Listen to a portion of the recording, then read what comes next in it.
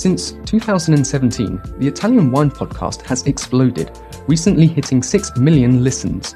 Support us by buying a copy of Italian Wine Unplugged 2.0 or making a small donation.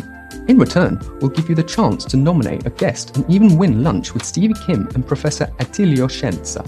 Find out more at italianwinepodcast.com. Chin chin!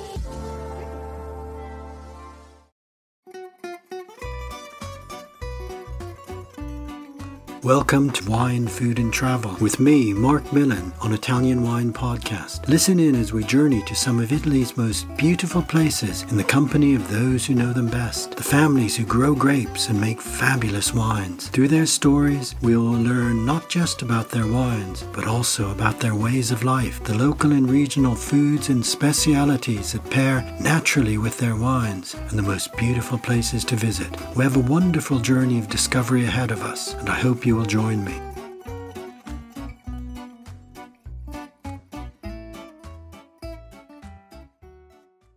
Welcome to Wine, Food and Travel with me, Marc Millon, on Italian Wine Podcast. Today it is my great pleasure to travel to the wine hills of Barolo in Piedmont's Le Langhe to meet my guest Oscar Arrivabene, who is the winemaker and general manager of the Domenico Clerico winery in Monforte d'Alba. Welcome, Oscar. Thank you so much for being my guest today. How are you? Pretty good, thank you. It's been a busy time. I'm sure that I appreciate you taking time out. The harvest is still going on? It's still going on. We just started yesterday with the Barolo grapes. Actually, we work with 3 different varieties, and Dolcetto usually is the first part of September, so it's already a month, more or less, that we are thinking about Barolo, but obviously Barolo takes more time on the plant to have the full ripening. So with the Barolo grapes, we just started. And we'll go ahead for the next 10 days. You've got some busy weeks ahead of you then. You're right. Now, Oscar, first of all, for our listeners who maybe have never been to the Barolo area before, you mentioned that Monforte d'Alba is in the southern part of the denominazione of one of 11 comune in the Barolo zone. Can you describe the landscape, describe where you are so they can gain a picture of this beautiful, majestic landscape? So living in Barolo is not so easy for me to describe the area because I'm living like I'm an insider. So, but trying to give you a bigger scheme of where we are in the southern part of Piemonte, 40 minutes roughly to the Liguria seaside, 1 hour, we can say. But in the middle that divide us to the seaside, there is a chain of Alps that are called the Alpi Liguri. So the climate, despite the situation, despite how much we are close to the seaside, it's alpine. It can be really muggy during the summer, but it gets incredibly fresh during September, October. Like, think about to stay in the mountain. It's a kind of climate like that. So you can have 32 degrees or 33 degrees Celsius during the day, and then maybe 10 or 15 degrees during the night. So there is a big drop of temperature from day to night. And then it's all, it's on the hillside. Monforte is in the southern part of the Appalachian Barolo that is not so big. You have to think more or less it's 20 minutes driving from the extreme north, that is La Morra, to the extreme south, that is us. So it's a tiny appellation that is able to make altogether 13 million bottles, 13 million bottles per year. That is absolutely not so much if you don't use to count in winery, but in general, if you think about 3 big wineries that make Prosecco, they are able to make the entire production of Barolo in one vintage. And we are in 250. So the medium average size of a winery in Barolo, it's really familiar. It's really tiny. And we like Domenico Clerico, we make 10,000 cases altogether from Dolcetto, Barbera, Langhe Nebbiolo, and obviously Barolo every vintage. Okay, that's very helpful to place Barolo both geographically, but also in terms of the size of a very famous name known around the world, but it's still a very small area, as you say, with lots of small to medium-sized grower producers growing your own grapes and producing your own wines. Now, tell us about the Domenico Clerico winery and about Domenico. So Domenico by himself with the wife Giuliana, they started in 1976 from 3 hectares of Dolcetto. That is the everyday wine for us, but no Barolo.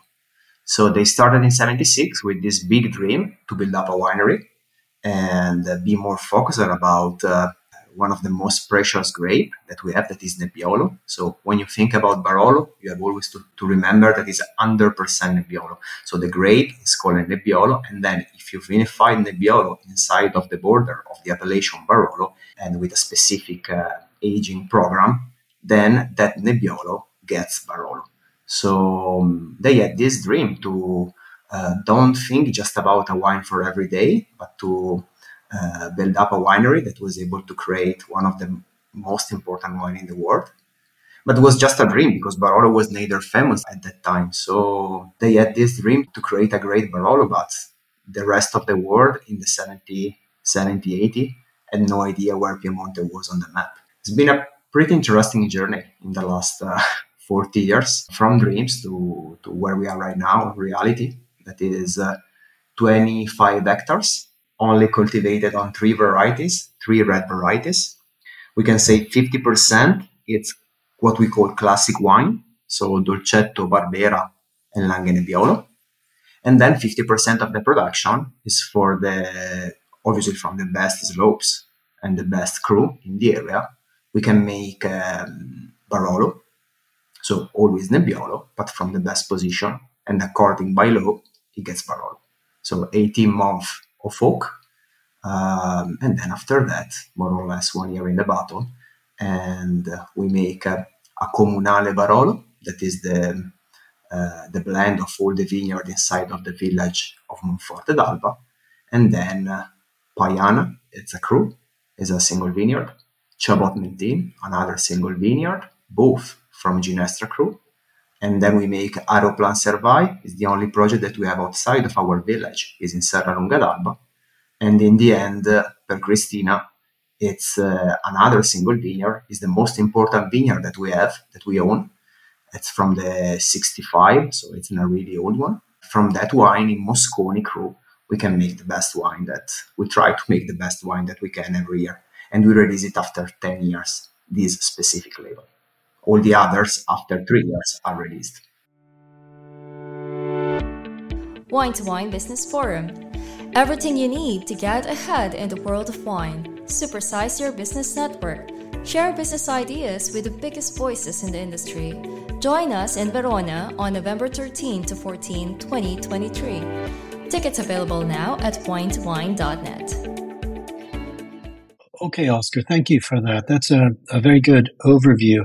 And you said something very important I'd like to pick up on, that in 1976, when Domenico and his wife Giuliana began this beautiful project, this dream to create great wine, it's important for our listeners to understand that Barolo, now so famous, the name, the wine, so famous around the world, in that period of time, as you say, it was not recognized as a wine on the level of the greatest Burgundies, the great Bordeaux, the great wines of the world. But over this period of, I guess it's nearly 50 years, through the efforts of small wineries, family wineries like Domenico Clerico and many others, Barolo has really been able to demonstrate to the world that from this unique terroir, this landscape of steep slopes and complex geology that's reflected in the cru wines, Barolo now stands proudly alongside the greatest wines in the world. And yet it is a recent, I can recall visiting the area in the 1980s, and producers were again hoping to be able to achieve great things, and they have now done that. But it is quite recent. And Domenico was very much part of that story. Yeah, all the situation is changed so much in the last period, you are right. So this project began in 1976, and I think Domenico has stated that the aim was to express territory as faithfully as possible. How would you describe the philosophy of the Domenico Clerico winery? I'm joined to the winery in 2014. So I met a Domenico that was already late 50 years old. And what I found in himself that was really different from all the other wineries where I worked before, there was no compromises in his mind. Making the wine, there was no idea about really make money from the business. It was absolutely not that the mentality. Obviously, things was going great. He already been the sixth best wine in the world for Wine Spectator, for example, at that moment, at that time. But the mentality was not, the idea was not to make a profit. The idea was just to try to realize the best one in the world. His goal was always has been that one, in my opinion. Most of the winery that where I've been in Italy, but also in France, in what we call the old world of the winemaking, most of the time, if you speak with the young generation, the last one, and you ask, why are you making wine? The answer is because my grandfather. With Domenico was, why are you making wine? It's because I want to make the best wine in the world. It was absolutely a different point of view. And probably has been that was able to move him a couple of steps forward than all the others. The philosophy of the winery always been that to try to achieve an higher goal. So try to do something more, push a little bit farther the limit and understand which is the real potential of, and try to investigate better new crew, try to work with different philosophy in winemaking, it's not about philosophy. It's really empirical. It's wine in the end is food. And so it's not so complicated. You just have to make the best grape possible and try to be really kind and gentle in the cellar. It's more or less the same secret of the Italian food. It's great ingredients and try to manipulate as less as you can. And that is the recipe that we use. But the ingredient must be great. So the fruit must be great. If you want to make a great kind of quality of fruit, you need to never think about compromises. If for one vintage you have to drop 50% of the quantity, you have to do it. So no options. If you start to think with the mentality, but maybe with that bunch that I'm cutting right now and I'm dropping on the ground, maybe I can make a rosato, a rosé, or maybe I can make a sparkling, then all the quality mentality is gone. So if you want to make wine like the philosophy of Domenico has been, was about try always to have no gray, just black and whites, no shades. Absolute dedication to quality beginning in the vineyard. Now, Oscar, you said you joined the winery in 2014, and you spent formative periods working in a range of different places and styles of wine in the Valtellina, also Nebbiolo, of course, in southern Australia, in Friuli, Venezia Giulia, and in Tuscany.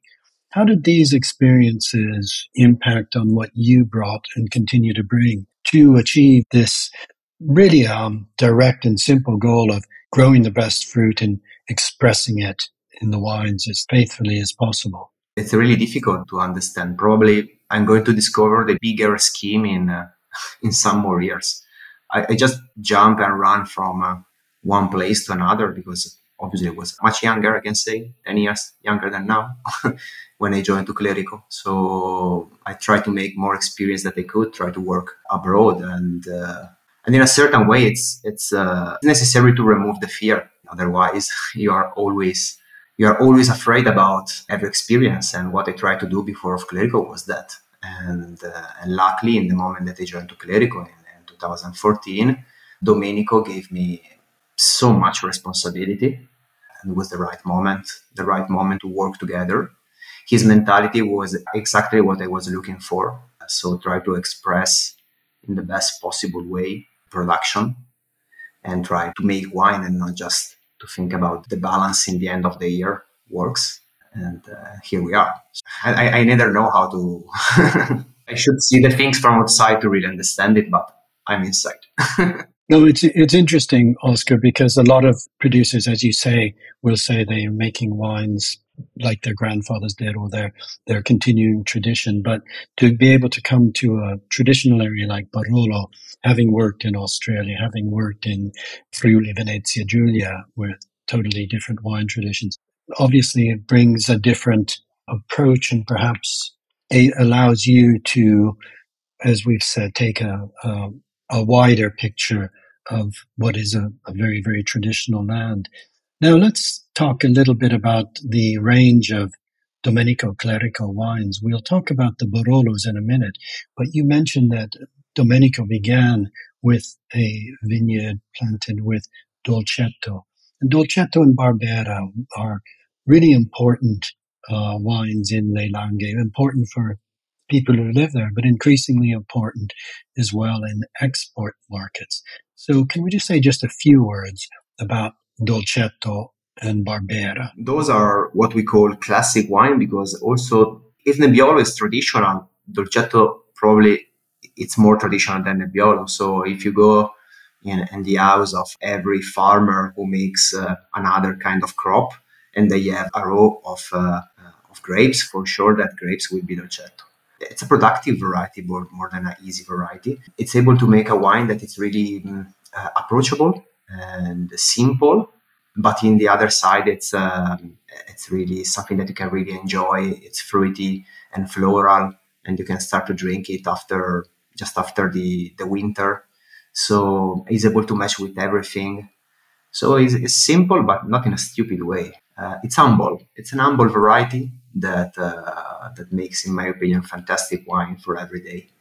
Barbera is, if Barolo is the king, Barbera for sure is the queen. So it's difficult to choose which is the best one. Obviously, we are in Barolo, so you choose your bottle, and we choose the Nebbiolo. But Barbera is absolutely at the same level of Nebbiolo, so it's able to age in the same way. It's a different kind of profile. It's richer, bigger, but acid. So it's always able to create wines really drinkable without to get too heavy. So also if it's a rich and open variety, it never gets fat or boring. And then the Langhe Nebbiolo, it's exactly the same variety of Barolo, but from different slopes. So if it's a young vineyard, for example, or if it's in a position that the grapes get ripe, but not exactly in the way that you want for a wine that should age for 3 years, we make Langhe Nebbiolo. Okay, so that's a very good overview of Dolcetto, Barbera, and Langhe Nebbiolo.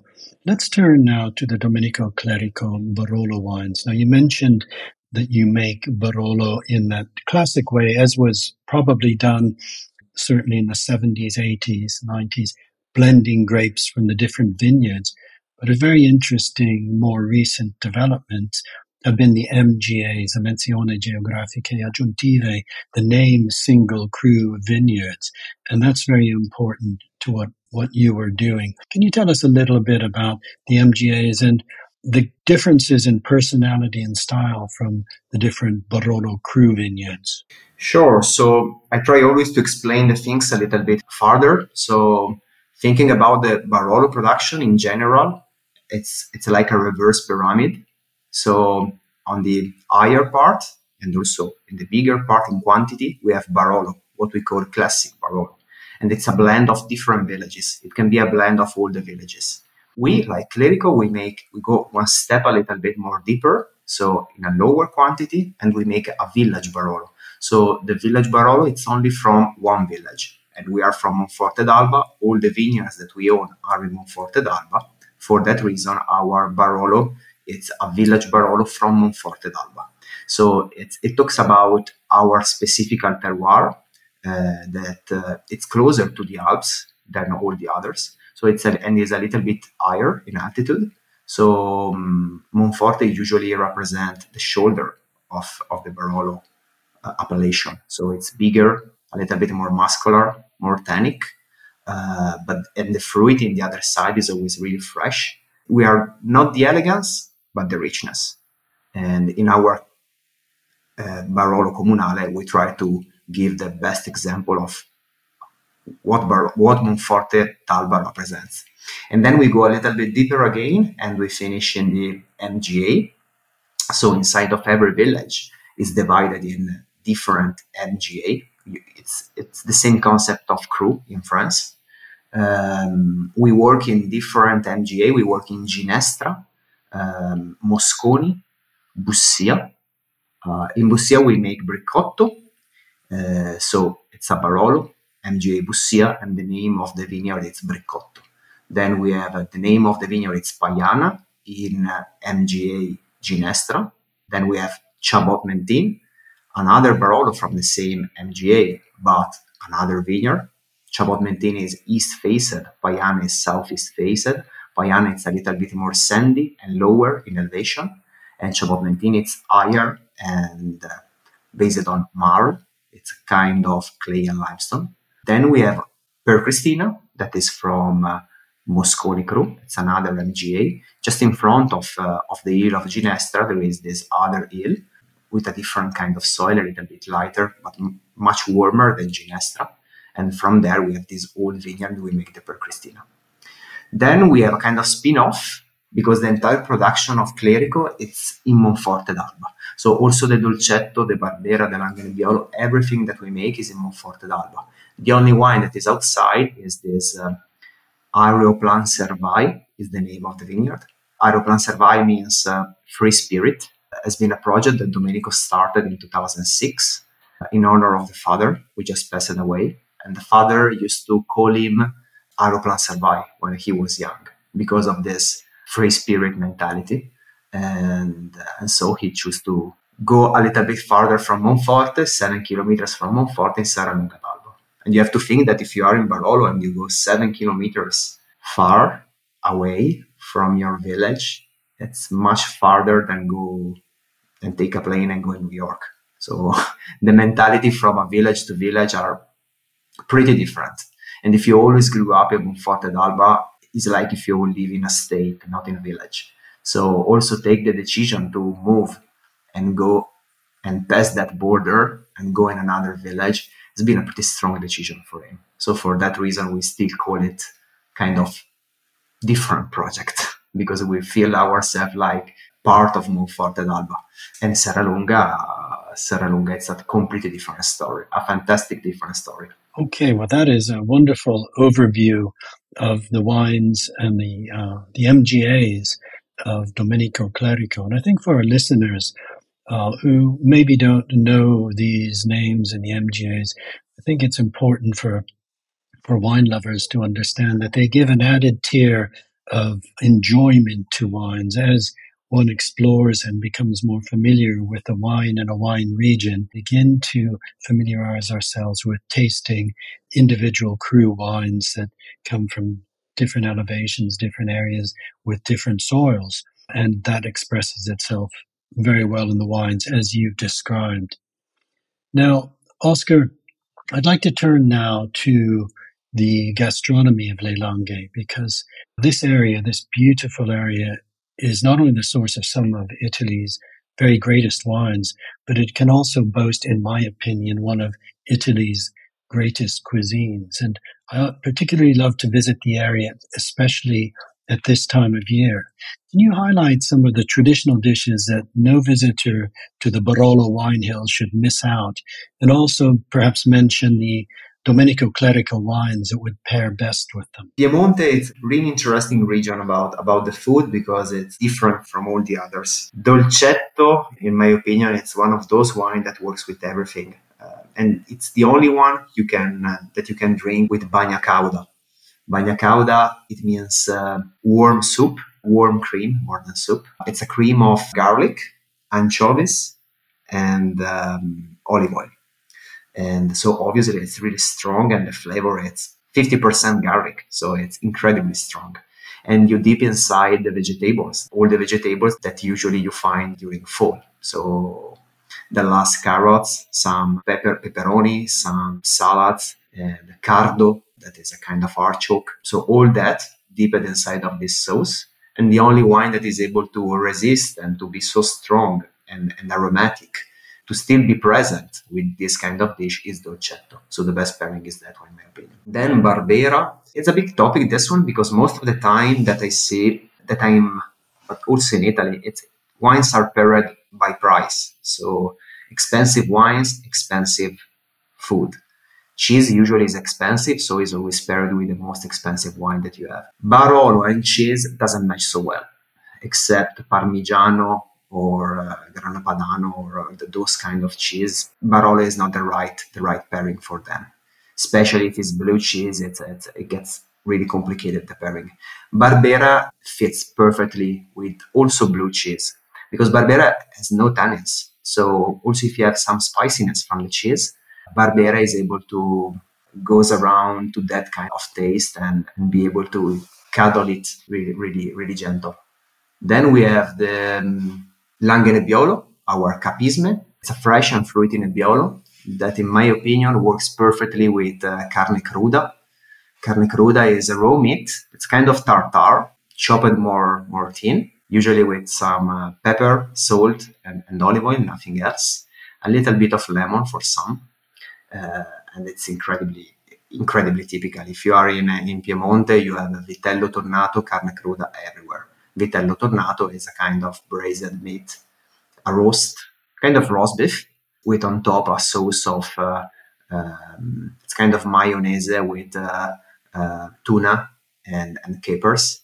That is the reason why it's called vitello tornato. That means veal with tuna, because it's a roast of veal plus the sauce that is more fishy, and the Langhe Nebbiolo fits perfect for that. Then obviously in this period it's about truffles. It's about white truffles from Alba. So we make a special kind of tagliatelle, really thin, with so many eggs inside, yolks, so they get really, really yellow. Butter and some truffle on top. And for that, for sure, the Barolo is the king for that kind of pairing. That's a great description of some of the beautiful classic foods of Le Langhe. In particular, I'm imagining bubbling pot of bagna cauda, which I particularly love at this time of year, perhaps with the new dolcetto, the wine that's only just finished fermenting. The truffle season, of course, is just beginning, I guess, now, or maybe about to begin. But that's something very special, and I would urge our listeners to visit the area in this time of year when this very special mix of wine and food, and particularly the rare white truffles, can be sampled. Now, speaking about visiting, Oscar, wine hospitality is increasingly important all across Italy, and our listeners often travel to areas and seek out producers they listen to. Can our listeners visit Domenico Clerico, and what sort of wine hospitality do you offer? We are absolutely open for visits. Everyone who wants to come and visit us will be welcome. It's easy. You just have to go on our website, that is domenicoclerico.com, and check for the visit. And you make an appointment directly through the website. And we are more than happy to have as many people as we can. We are only a winery, so for the same reason of the winemaking, the same philosophy for the winemaking, you have to think that we only offer the winery visit. We don't have any restaurants or accommodation, but we are really good in that. So I'm pretty sure that someone who wants to have a truly experience of what a winery is, Clerico can be a good spot to visit. We are open all the year, except a couple of weeks, one in December, one in August. So every moment could be the right one. Okay, well, thank you for that. And I'm sure our listeners will find a way to seek you out and to learn in more detail about the wines you're producing. Oscar, you've taken us deep into the heart of the wine hills of Barolo and beautifully described the wines and the philosophy of Domenico Clerico, as well as whetted our appetite to taste some of these wonderful foods of Le Langhe. I hope the 2023 vintage will be a good one for you, and I'd like to thank you for being my guest today. It's been a real pleasure talking with you. Thank you, Marc. Pleasure has been mine, and crossing finger for this harvest. We just started, so we need some luck. Thank you. In bocca al lupo. Grazie. We hope you enjoyed today's episode of Wine, Food and Travel with me, Marc Millon, on Italian Wine Podcast. Please remember to like, share, and subscribe right here or wherever you get your pods. Likewise, you can visit us at ItalianWinePodcast.com. Until next time, chin chin.